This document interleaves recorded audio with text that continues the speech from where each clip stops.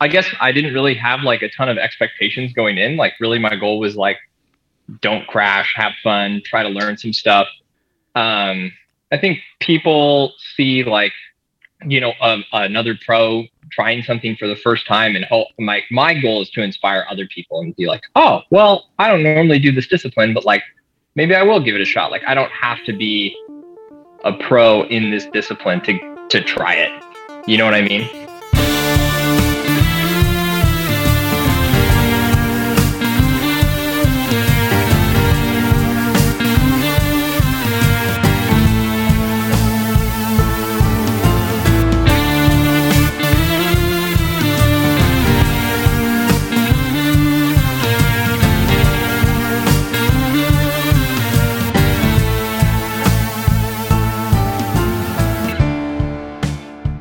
From KOM Cycling and Michigan Midpack Media, welcome to the Dirty Chain Podcast, the podcast that covers the cycling scene from the viewpoint of the Michigan Midpack. I am your host, Trevor, and on this episode, pro cyclist Ashton Lambie. Referred to by Bicycling Magazine as the most interesting bike racer in America, Ashton is an incredibly accomplished and diverse athlete. Famous, of course, for his track cycling success and his recent sub-4-minute world record in the 4,000-meter individual pursuit.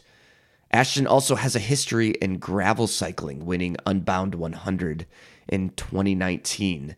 I was pretty fortunate to run into Ashton a couple weeks ago at the Sea Otter Classic in Northern California, where he and 60-ish other elite cyclists embarked on the first race of the Lifetime Grand Prix Series, a series of 6 gravel and mountain bike races spreading throughout the 2022 season. And while on this episode, Ashton and I talk a little bit about his past track cycling success, I was more interested in what he was currently doing with the Lifetime Series and his motivation behind embarking on a full season of off-road racing.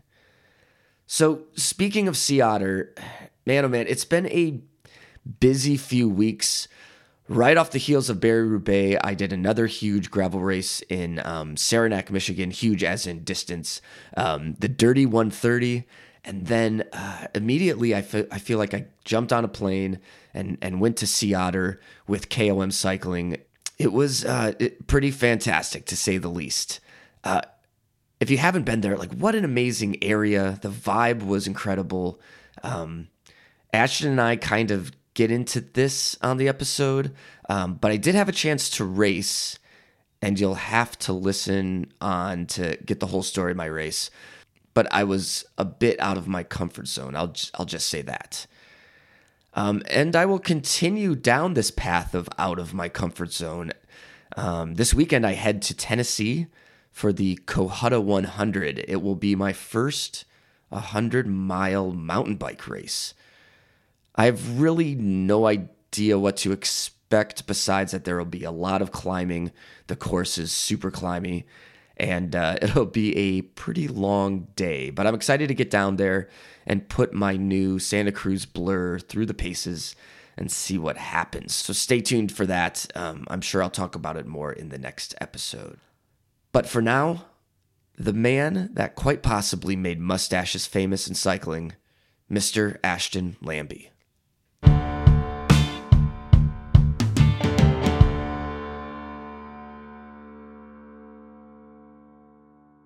How's it going? It's good, man. How are you doing? I'm doing really well. Oh, I just finished a Zwift race. I'm like almost with it. Fuck, man. Are you doing because they don't have the Premier League this time around, right? I'm actually not good enough to race Premier League. I'm on a team. Okay. I'll be like totally honest. I also just like don't really have the motive. Like I race in community leagues, so it's like the A division, right? You know, like sort of the junior. It's like a bowling league kind of. But yeah, that's I do the A1 league, and we've got that this year, for this season. But it's also like since there is no Premier League, all the Premier League guys are racing community league, so it's kind of like Premier Light. Like, dude, it's so much harder than last season. Holy shit. No, like I usually, I think I was doing A2 or A3 last season, and that's kind of like right where I need to be. I think they moved us up to A2, or like the team I was on, they scrapped their A3 just because they needed a bigger pool of A riders to pull from for each week. But yeah, I've experienced that a little bit too. I haven't raced this season yet, but I remember that from last year where they didn't have a Premier League on one of the seasons, and it just was like insane. It's so, dude, I mean, I feel like A1 is about where I'm at. Just like I put out a lot of watts, but I also weigh quite a bit. And so like we did the temple climb today in Maruki Islands. Yep. And oh my God, dude. It's like gravel, right? It's the gravel one. Yeah. Dude, I like everyone just walked away from me. I was just like, oh, man. Okay, cool. I'm like 75, 80 kilos. Like, I'm not going up this in 5 minutes, man. Man, I hate that climb is ridiculous. It's funny. My brother races with me, but for this season, he's racing on a different team because of his schedule, and he's racing at like 5:30 in the morning, which means like you have to be on the bike by 5 a.m. and it's it's like a learning curve for him, I'm sure. But he mentioned the same thing. I think he made it to the base of that climb, and then it was just like, see you later. Yeah, bye. This is fun. Well, and it's like I feel like our team actually does a really good job. We've got some really good like logistics guys that or like that DS races for us. Yeah. That normally do a good job, like just because we got so much experience on our team that they're like, okay, this is, here's this sprint. We've got FTS. It's about this long. If you have this power up, you should go for it. Like, dude, the guys are just super organized, which makes it really fun. And then I feel like, if you're someone who doesn't race a ton, you learn a lot just from being in those races. Yeah. I can't get over how detailed those races can get. And it's huge. It's massive. I used to just go into it and just like, I'll try to hold on as long as I can. But when you get into a good team that is, super experienced, you realize there's so much more tactics and things to worry about. And it makes it more fun for sure, I think. It's fun when you can be a part of like a team and a cohesive plan too. Like I really like that. Where it's like, oh, okay, your job is to do this or help this person out this way.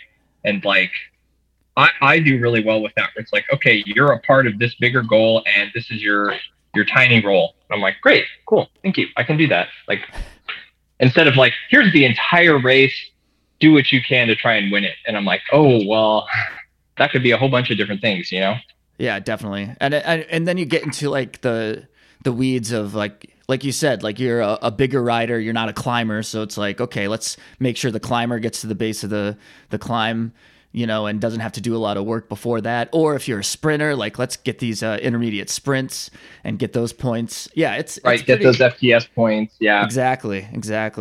Yeah, man. Actually, I've been feeling pretty unmotivated about Zwift, and I think it's just because the weather's getting nicer. And I've been riding outside a little bit, and I've just been not wanting to. I mean, I'm one of the biggest Zwift advocates there is, but lately I've just been like, I don't know if I want to get on the bike and do that. But now, like, I'm kind of getting pumped just talking about it.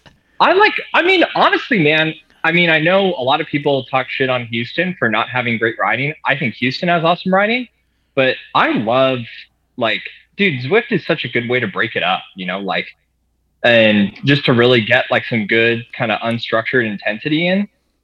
Man, I love it. I race pretty much year round. That's so cool. Do you live in Houston now? Is that your home base? Yeah. So my partner got a job at NASA, so we moved down here. You don't have to make up stories. That's ridiculous. Yeah, dude, it's cool. That's really cool. That's amazing. Are you cool just starting? I mean, I just like to kind of start off. Do you mind if I like keep all this Zwift talk in the conversation and everything? No, you can keep it in. Yeah, easy. That's awesome.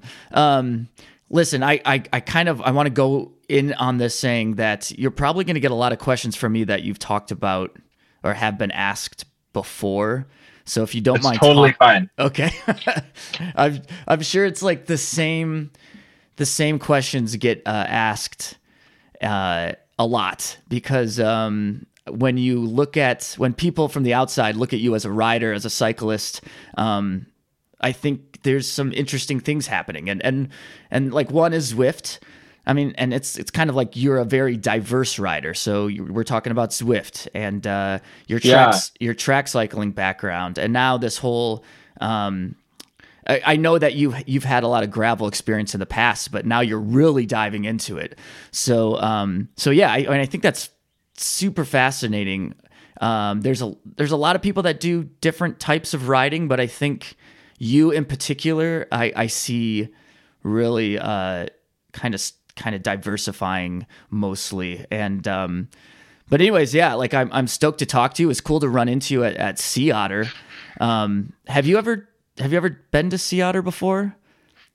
No. So Sea Otter was like, I used to work at a shop, Sunflower Outdoor and Bike, which is this kind of gravel famous shop in Lawrence, Kansas. And I was always bummed that I never got to go to Interbike when that was around. Oh, right.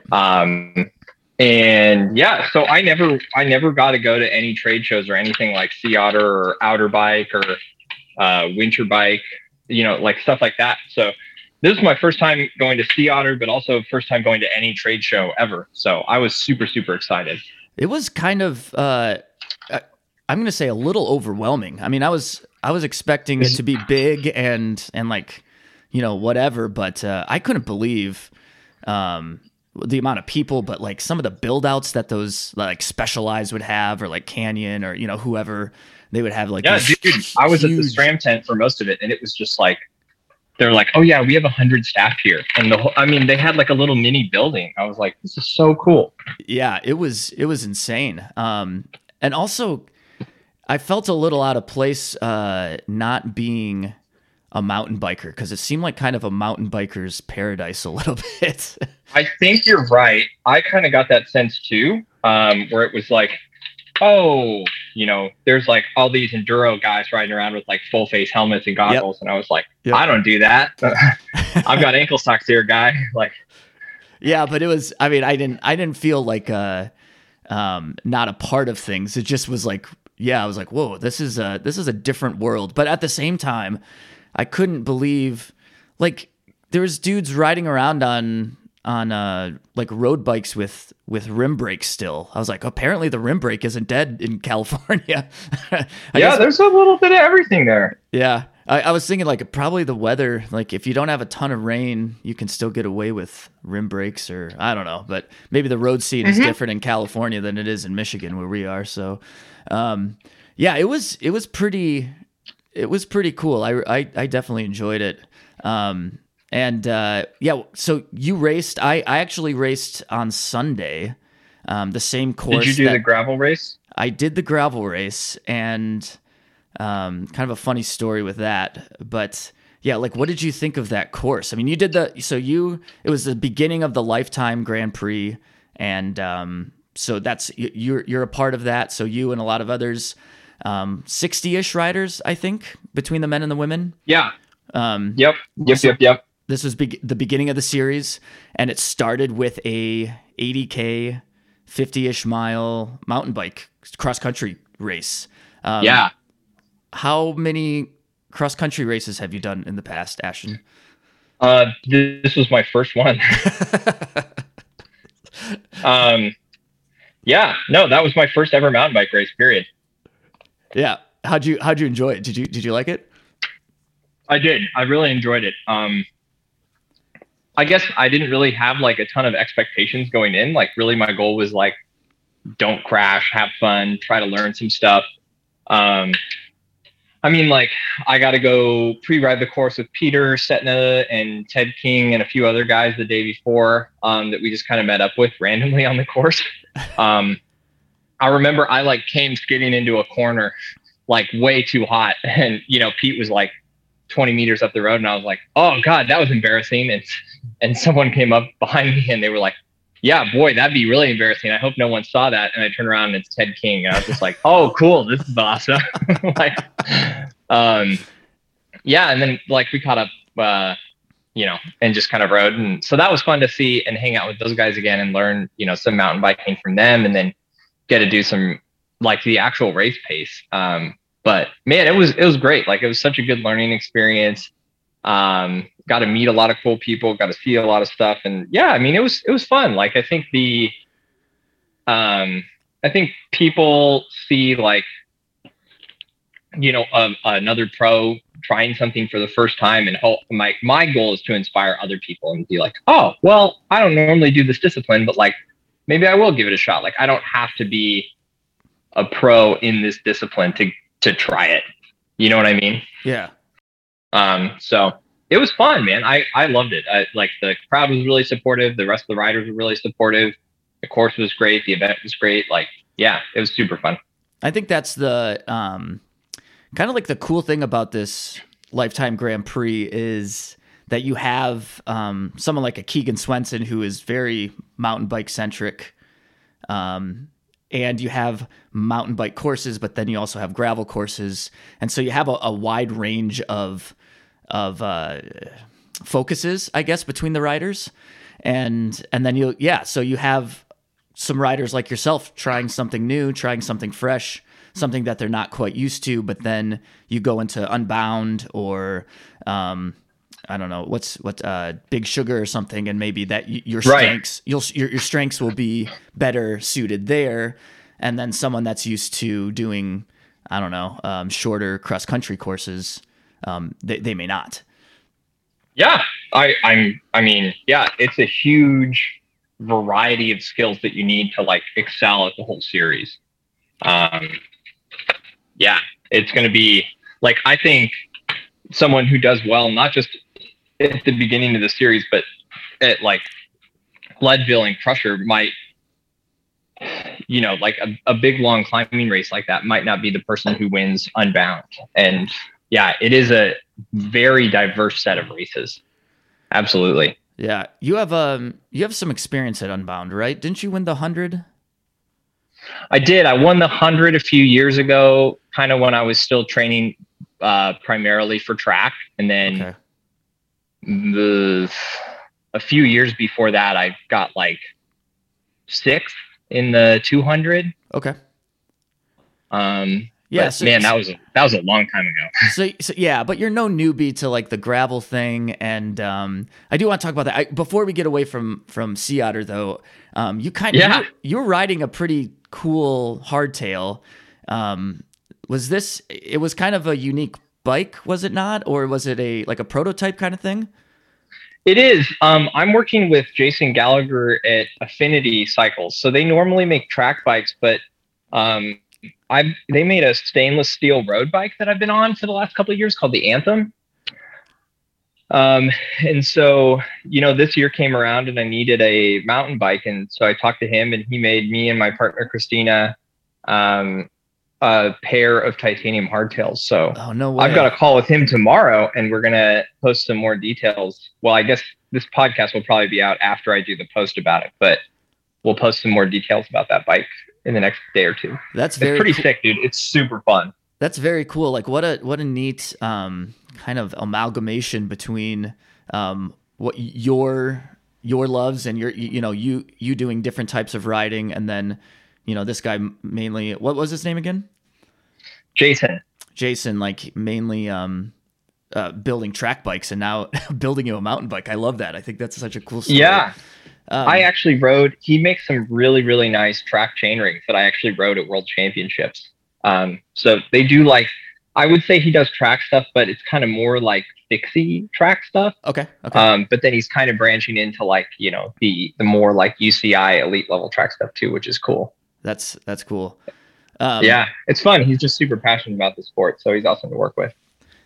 Just on the bike theme here, and before we get away from Sea Otter, I think like I ran into you before the gravel race on Sunday, and I had brought a gravel bike to Sea Otter thinking I was going to do this gravel race, and gravel should have been in quotation marks because it was the exact same course that you rode on Saturday.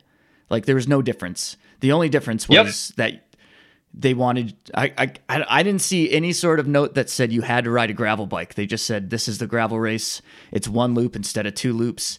That's what I signed up for. I didn't really realize that, but when I went out on Friday, I think it was, on my gravel bike, I was like, whoa, I brought the incorrect bike to this, this town. Dude, well, it's funny that you say that because, so like, I didn't know this, but the mountain bike race, I mean, I feel like it spread out super quickly where I was, I'd run into a couple people, every 10 minutes after about the first 30 or 40 minutes of the race. But I actually rode with a dude on a mountain or on a gravel bike for a while. And it was like, I might pass him on a downhill section and then he'd pass me on the uphill section or a flat. But yeah, he was like, oh, I'm just doing a couple loops to get ready for the gravel race tomorrow. And I was like, holy shit, dude. Like, but I mean, I was thinking the same thing, like seeing him on that. I was like, oh my God, I don't know if I could, make it like on a gravel bike. That's nuts, dude. So my story was though, on Saturday, I think it was after the race, after all of you raced, I saw my friend, my friend Paige Peters, and she's doing the Grand Prix as well. And so I was talking to her. She's from Michigan, and I mentioned something about the gravel race and doing that course, and she was like, "Trevor, you cannot ride a gravel bike on that tomorrow. That's ridiculous." And I was like, no, I mean, you could. It's probably just not the best option. Correct. Yeah. It could have worked. Yeah. It could have happened. But she said, why don't you take my bike and ride it tomorrow? And it was a full suspension cube, super lightweight cross country. Ooh. And I was like, no, that's ridiculous. I'm not going to take your bike and break it or whatever. But she insisted. And so I ended up riding the gravel race that was on a mountain bike course, but on a mountain bike, not a gravel bike, if that makes sense. What did you think? So you did a lap of the course on a gravel bike and a mountain bike too, full sus. Correct. Yep. I think that I feel like I was cheating riding a mountain bike when I was around a bunch of people on drop bars. I don't know. Fair. To me, I thought it was so much faster. I even thought like it maybe because that bike was lightweight or something that I didn't think any of the climbing would have been that much faster on a gravel bike. It was easy to stay up to like pace when it was flat enough. I could stay like over 20 miles an hour, not too bad. Yeah, I definitely think that I had the upper hand there on a mountain bike. But now that I'm thinking back on it, I'm like, man, now I feel like a wimp. Like I should have just did it, but whatever. I don't care. I don't think so. I'm sure there were people on hardtails that said the same thing about people on full suspensions, Oh yeah. In the mountain bike race. Absolutely. But I will say though, I know I had a better time. Like I was having a blast. That's the point, man. That's the whole point. Yeah. But anyways, yeah, I just thought, the bike thing, it's such an interesting, I mean, I feel like there was a guy that rode in your race on had a front suspension, but drop bars. I can't remember his name, but I'm pretty sure someone raced it on drop bars, but maybe not. Maybe I'm thinking of someone else, but I saw someone next to me at the start on road pedals. I thought that was a bold move. Wow. As someone who rides road pedals on gravel all the time, like road pedals in a mountain bike race, I was like, well, yeah, I mean, probably not going to hike a bike for any of this, I guess that makes sense. Did they put you through that like sand right away, like right off the track? Oh yeah. I lost probably like 30 or 40 spots. I mean, again, first mountain bike race, first time ever doing a mountain bike race start. And I was just like very much not ready for it. that's I was like, what is it was a weird start, but whatever. It was fun. It was a good time.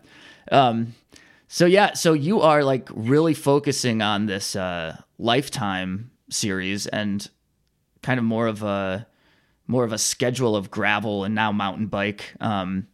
It was funny. I wanted to ask you about like goals, because obviously you're a person of goals, and you set a goal last year to break. Was it the 4K individual pursuit, 4 minutes? Yes, sir. And you did. You're the only person in the world to do that. Yeah. So like obviously like you have goals. You work hard to get to those goals, and then with this Lifetime deal, or just even like a kind of a gravel calendar, like what kind of goals are you setting for the year? I mean, one thing you mentioned, which I love, like off the bat, is like inspiring people to kind of get out of their comfort zone. So just ride different races, or different pros can ride different races. It doesn't matter. But like, is that kind of like your goal, just to inspire stoke for cyclists, or what other kind of like, do you have any performance goals? Not as much. Not really, to be honest. I mean, of course I want to go out there and race hard and do the best I can, but it's dependent on so many things that are out of my control, which is quite different from track. It's like track is like the most, like, you have control over pretty much every variable of an event. And especially like going and doing the 4 minute thing. It's like you have control over the day you do it, what time of day you do it, your tire pressure, the conditions to some extent, every part of it you have control over. And so, I mean, there are a lot of things that, when I did the Unbound 200, it's like I trained all year for it. And then it rains the night before, and I break my derailleur hanger like 5 miles in. And it's like, okay, well, obviously my goal was to win that race, but there's a lot of things out of my control that, like, sometimes mix up with that. And so I guess, for me, it's really like supporting the Grand Prix, trying to be a part of that, and giving back and being a part of the gravel community that's been really supportive, even though it wasn't my big priority for the last few years. Like, that's the community I grew up in, is racing gravel. And it's something I feel really passionate about. And so supporting a movement that I'm a big fan of like seeing gravel keeping to grow towards like having more pros involved in it and still keeping that grassroots feel, is like something I feel really passionate about, if that makes sense. Yeah, no, it definitely does. Do you see, like, I mean, you were talking about some differences like control and just there's a lot of differences that one can just like on paper. Track riding looks very different than almost everything else. And oh my god, yeah. But like, what kind of comparisons do you make, and what kind of like things do you see? Like, would you say that you are better prepared for some things because you ride track, or because you're experienced in that side? Do you see that helping your riding in other aspects, even Zwift? I mean, I can see that that comparison is pretty easy to see how those two things can help each other. But how is the track riding like helping everything else that you're doing? Oh, I mean, I think having a sense of like what training for a big goal looks like. I think having done that for a few years on the track kind of gives you a sense of that, of like, oh, okay, here's a big goal I have. Maybe it's not going to happen this year, but teaches you to be a little bit more patient, and like break big goals down into smaller steps. But I think regardless of what discipline you come at, or regardless of what discipline you come from, if you go to a different one, like just having some years of being at the top of the sport, like makes you view any discipline or just cycling in general a little bit differently. Do you think that there's a, you're talking about like the gravel community. What about like track racing community? Is that something that, that is, you see these like these small little pockets of it around the country, and if there's like a velodrome, if there's a velodrome, then it's big. But if there isn't, then it's hard for people to be involved in that. What's your take on, like, do you think that is something still vibrant in America, or do you wish that it was more vibrant being a part of it? I think maybe just from my experience, but I feel like the UCI World Cup or Nations Cup circuit, that's like a pretty tight knit community, where I feel, like they're the people that you see, there's 6 races in the year. And so you go to these 6 races, or you go to 3 of them, and you see the same people like every few months for a couple of years. Like that's a pretty tight knit community. And I think there could be more of that in the US. I think it's hard because there just isn't that development there. Like there aren't a lot of local tracks. And it is a little bit more of a niche thing, unfortunately. Sure. Yeah, I don't, and it's tricky because, like, I don't know necessarily why that is. Like, there just aren't as many races because there aren't as many tracks, because there's not that much interest in it. And so it is a little bit more specialized equipment and like specialized venues than like a road race or something. Whereas you can just put up a road race because you live somewhere that has roads. But I think a lot of the local tracks do have like a pretty good tight knit community, which is awesome. For sure. Like cycling already has a pretty big barrier to entry. I mean, you need a bike, you need time, you need fitness, you need whatever. But I'm just like super curious about it because I don't know a ton about the track community. What I've seen, like here in Michigan, the Lexus Velodrome is I feel like they're doing a lot. They're bringing people in. I've never ridden on it. Some of my friends have, but I've been there just to witness some of the racing, and it's a blast. It's an absolute blast just to be a spectator. Yeah, and that's a great example. Like you're a cyclist. Like what stopped you from racing on the Lexus Velodrome? Like they presumably have rental bikes there and stuff, right? Oh, they make it very easy, and it's super accessible. I think it might be fear, to be honest. Reasonable. That's totally reasonable. Yeah. You go and you look at a track and it's like a wall, dude. Yeah. I get it. And I haven't really rode fixie much. So there's a lot of variables talking about like unknown and control. Like I'm like, oh man, I'm going to get bucked off this thing and hurt myself. But it is something that I want to do and experience for sure.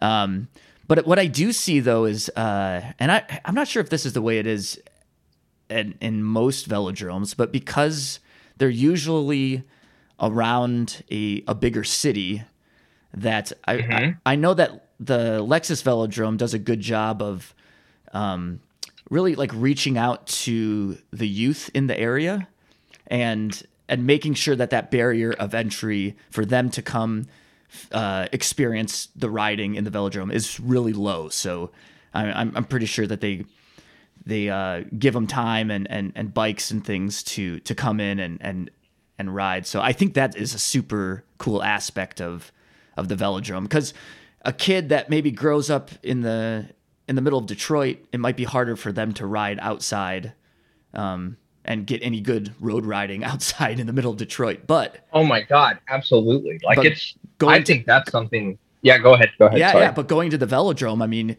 speaking of like safety and all that, I mean, that's something that they can do a lot easier. So yeah, that's something I see happening just from the outside. And I think it's a super cool aspect of the track thing.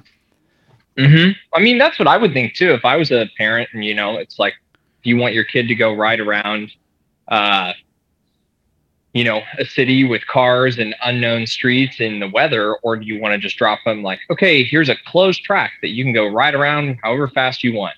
Like someone's watching you, you're within eyesight of all times. Like, dude, that seems like a pretty easy setup. Yeah, no kidding.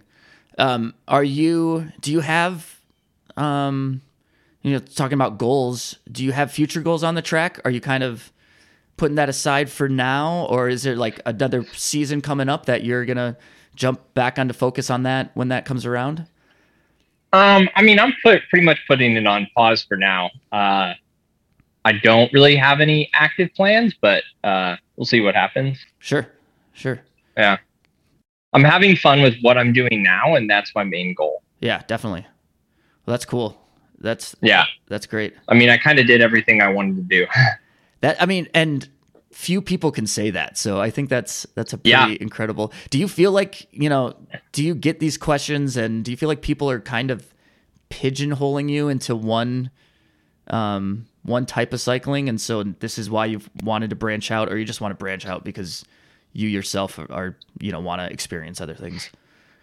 I mean, I think I've been lucky to get to do the kind of cycling that I have a lot of fun with, and do things that I'm passionate about and what I'm excited about. And I think that comes across. I mean, I hope my goal is that comes across, and like, I want to encourage other people to do what they're having fun with. And sometimes it works out that like, you're also really good at that. And even if it doesn't, that's okay. Like, you're still having fun with it. And that's the point of riding bikes. Like, if it's not fun, and you're not enjoying it, like, I don't know, try something else. Maybe it's just not for you. Not to say that like every day is going to be a blast. Like, there is something to be said about the, like, suffering through a hard training session, but like, that's, type 2 fun. It's fun when you're done. Yeah. How many times have you heard the joke, oh, are you not used to turning right? Do people say that a lot to you? Not as much as the one where people are like, oh, you'd go so much faster if you shave your mustache. Speaking of mustache, I was going to ask you at the beginning of this whole thing, but have you read, this is a terrible question, but have you boy. Wow. Have you read your Wikipedia? I mean, not in a while. What's it say? It's not crazy, but one, it's like, I feel like whoever wrote it, they must have gotten charged per word because it's very short, unfortunately. That's fair.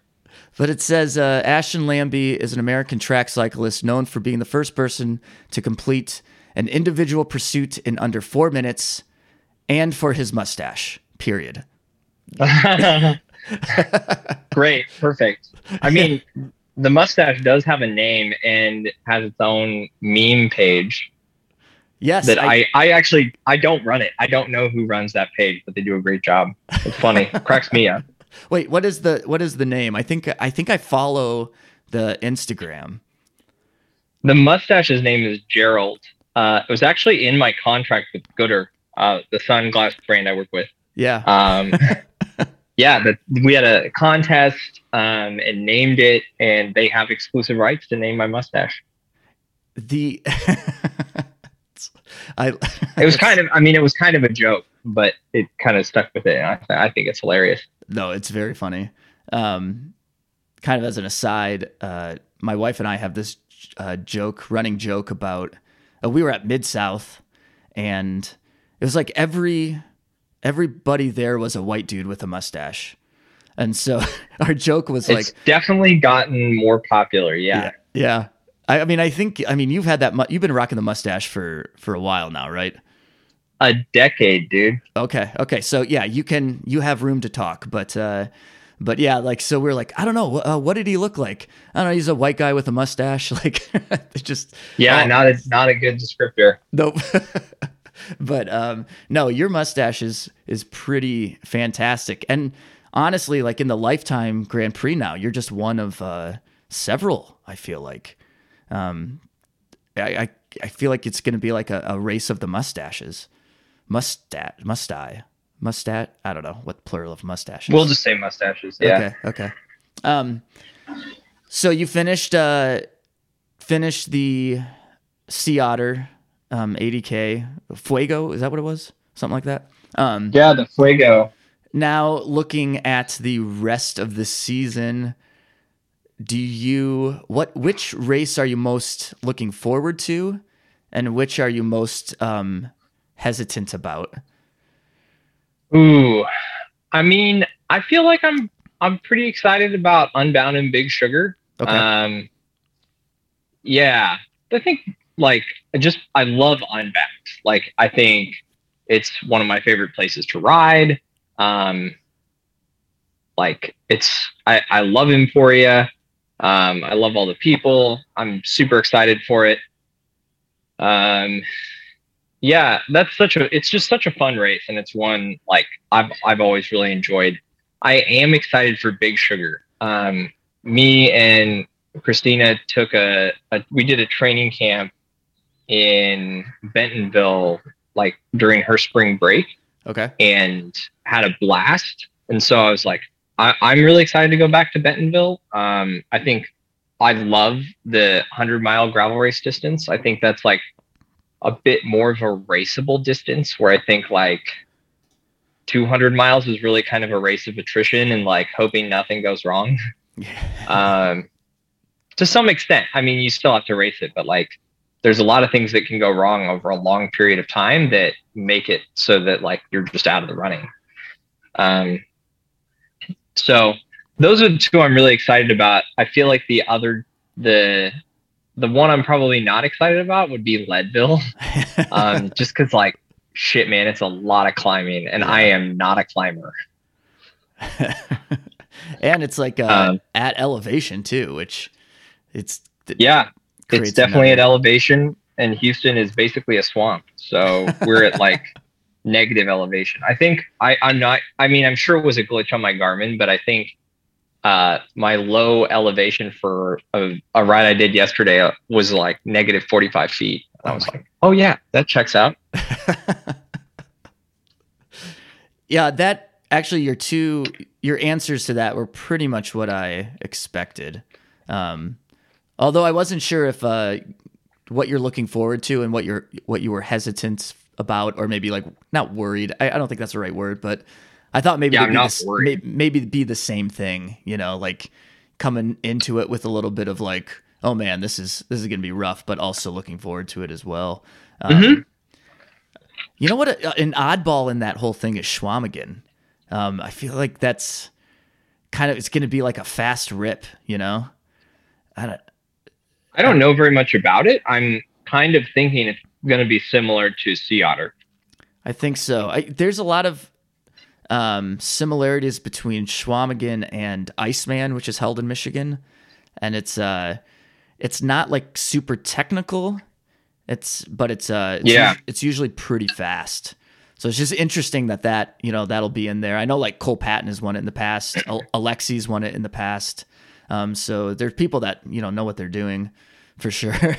Well, it's funny because people have told me like that Sea Otter wasn't very technical. They're like, oh yeah, it's not a very technical course. And I was like, if that's not very technical, like I don't know if I want to know what technical is.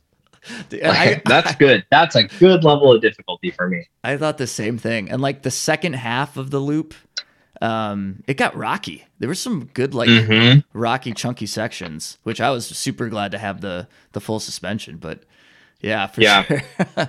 Hey, talk about real quick. You're riding that Lauf, right? They just released that for your gravel races. Yeah, the new Sekla. Yeah, tell us about it a little bit. So I mean, it's basically I would say like a monster cross like gravel bike. Okay. So there's a lot of tiny considerations where like you don't see a ton of drop bar 29ers that don't have some level of compromise, right? Where it's like, oh, okay, well, yeah, we put a regular road shell or road bottom bracket shell on it, but it's got crazy long chain stays. Or like, oh, well, this is, a normal mountain bike shell or road shell, but the reach is really long, or like we had to do a really tall head tube or something, or it's suspension corrected. And so I think this kind of hits like that really good sweet spot where it's like, yes, this is like a fast gravel bike geometry. And it has a standard 73 millimeter bottom bracket shell. It has standard spacing, it's not boost spacing or anything weird like that. and you can clear up to a 57 mil or a 2.25 tire. Like, wow. It is just a super capable bike, and it has like the geometry is exactly the same as the True Grit. It's like 3 millimeters taller stack, like hardly any changes. The seat stay length is the same, or not seat stay. Sorry, the chain stay. Mm-hmm. So I mean, yeah. Who else is doing like a nice responsive bike that doesn't feel like a touring bike?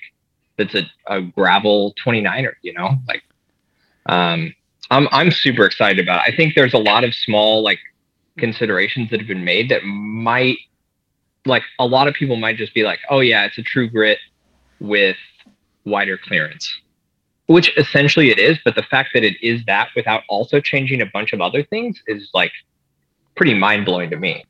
And it also adds extra compliance in the back. So it's like 4 mils more than Truck Checkpoint, okay. Which is kind of what they were looking at their benchmark for. So by doing the dropped seat stays, it gives it a little bit more compliance in the back without having any moving parts, any bushings, anything to break, which is like the whole idea behind Lauf. It's like, let's get the ride quality that we want with like the simplest solution possible. Because like, if you have fewer parts to break, you have fewer things to maintain, fewer things to replace, fewer things to break. Just like the simplest solution is usually the best one. So are you going to ride that for Unbound and Big Sugar? Or are you going to ride the True Grit? Okay. So you are going to ride it. Mm-hmm. Okay.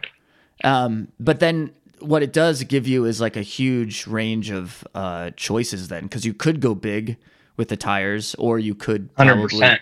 Go like a 40 or a 43 or whatever. I don't know what everyone's saying Unbound should be. Maybe mid 40s. Is that what people are riding now? Like 43? Didn't Boswell win it on a 43 last year? That sounds about right.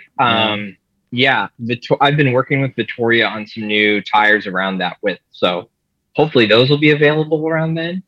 Nice. Yeah, I feel like I need to do some testing on that. But there's, I mean, it just opens up a lot of different tire options, you know? For sure. Cool. And they just released that, right? I mean, wasn't that like around a Sea Otter release or like right after that? It was the day after they weren't at Sea Otter, so it was the day after. Okay. I actually, today I'm going to go out for my first ride on it. Oh, nice. Yeah. I had to get some new end caps for the Zips because they're old. The True Grit used 15 by 100 mil end caps. And this one, which was standard, like most wheel manufacturers make that as an option. It's probably not the default option for gravel bikes. And so the new Sekla is 12 by 100. So a little bit more standard. Yep. Very cool. Yeah. I think that's all I wanted to pick your brain about. Although you probably have a lot of, I see that you're like a busy guy. Like I feel like you have a gravel conversation later tonight, right? With the Jukebox crew. Next week. I think. Okay. I hope. Yeah. Yeah. 1 week from today. Okay. Yeah. Oh gosh. You made me panic too. Sorry, that wasn't intentional, but yeah, man. I mean, I loved running into you and being able to chat with you over at Sea Otter, and you've definitely been someone that I've been following along in the last few years, and now I think it's just super fun that you're doing this Lifetime thing. So thanks for chatting, and like best of luck for the rest of the season. Thanks for having me on the pod. For sure. Yeah, thanks. Really appreciate it. The Dirty Chain Podcast is a Michigan Midpack Media production in partnership with KOM Cycling, the source for your bike accessories and necessities. Connect with us on Instagram and Facebook at Dirty Chain Podcast. Email dirtychainpodcast@gmail.com. If you are enjoying the podcast, please leave us a rating and review on whatever platform you use to listen. Audio editing and original music by myself, Trevor Gibney. And a huge thank you to Ashton for joining us on this episode. And thank you all for listening to the Dirty Chain Podcast. And as always, keep your chain clean, but get your chain dirty. We will see you in the Midpack.